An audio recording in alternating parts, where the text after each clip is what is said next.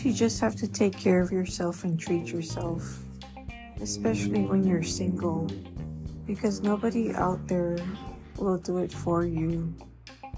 I had a coworker who just came back from Thailand, and he got my other coworker some alcohol from Thailand. He didn't get me anything.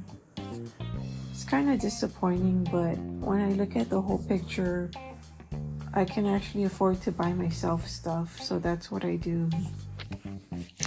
Because honestly, you can't rely on anyone these days to take you to lunch, to buy you a coffee, or just to simply buy you a small gift to let you know you're worthy and you're valued.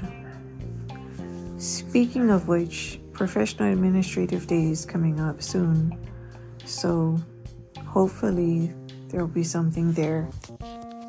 Take care of yourself.